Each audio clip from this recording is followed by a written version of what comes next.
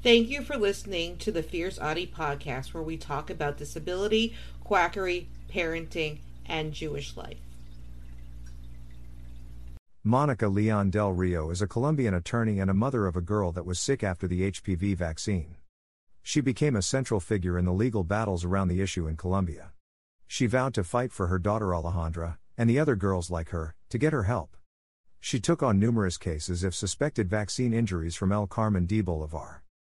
In November 2014, Rio represented a 15-year-old girl from El Carmen de Bolivar. Rio won a judgment from the Constitutional Court. She advocates for no HPV vaccine mandate. She is currently perusing a class action suit against the manufacturer. This class action lawsuit is in Japan. She the chairperson of Rebuilding Hope Association HPV Vaccine Victims. She has spoken at the International Symposium in Japan, advocating against this vaccine. Challenged by an award-winning medical researcher.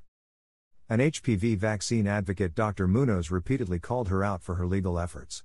He said that she was being an anti-vaccine activist. Rio denies this. Dr. Munoz is well respected in HPV epidemiological research for many decades. Her research found that the HPV virus is a cause of cervical cancer. She has written hundreds of scientific articles, received many awards, and has been nominated for a Nobel Prize. Class action lawsuit.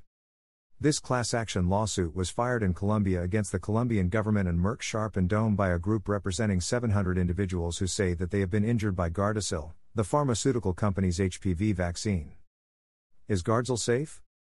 Sources: https://autismanyconference.com/schedule.html https://www.medscape.com/viewarticle/883873.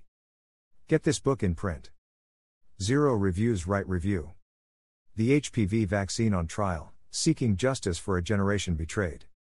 By Mary Holland, Kim Mack Rosenberg, Eileen Iorio. Don't forget to subscribe or follow on Spotify, Apple Podcasts, Facebook, Twitter, YouTube, and Instagram. Keep on speaking your truth and never let your flame burn out. Thank you for listening.